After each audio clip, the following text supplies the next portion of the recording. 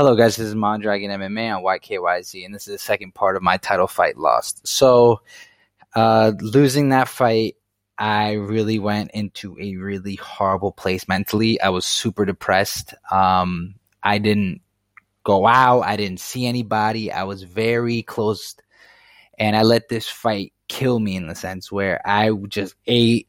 I just did whatever I wanted to. I didn't care about anything or anyone.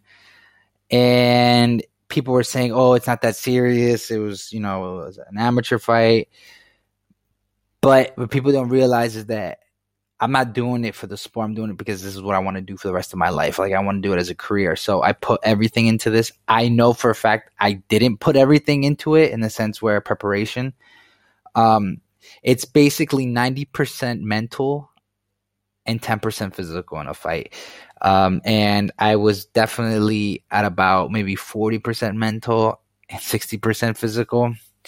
What mostly happened during the fight is where I was so weak and drained from the weight cut that I couldn't get this guy off me. Like, I just couldn't. And I realized at that point in time, like, I cannot be cutting weight so much, 50 pounds. I cannot be doing that because I want a career and I want to keep my body fresh.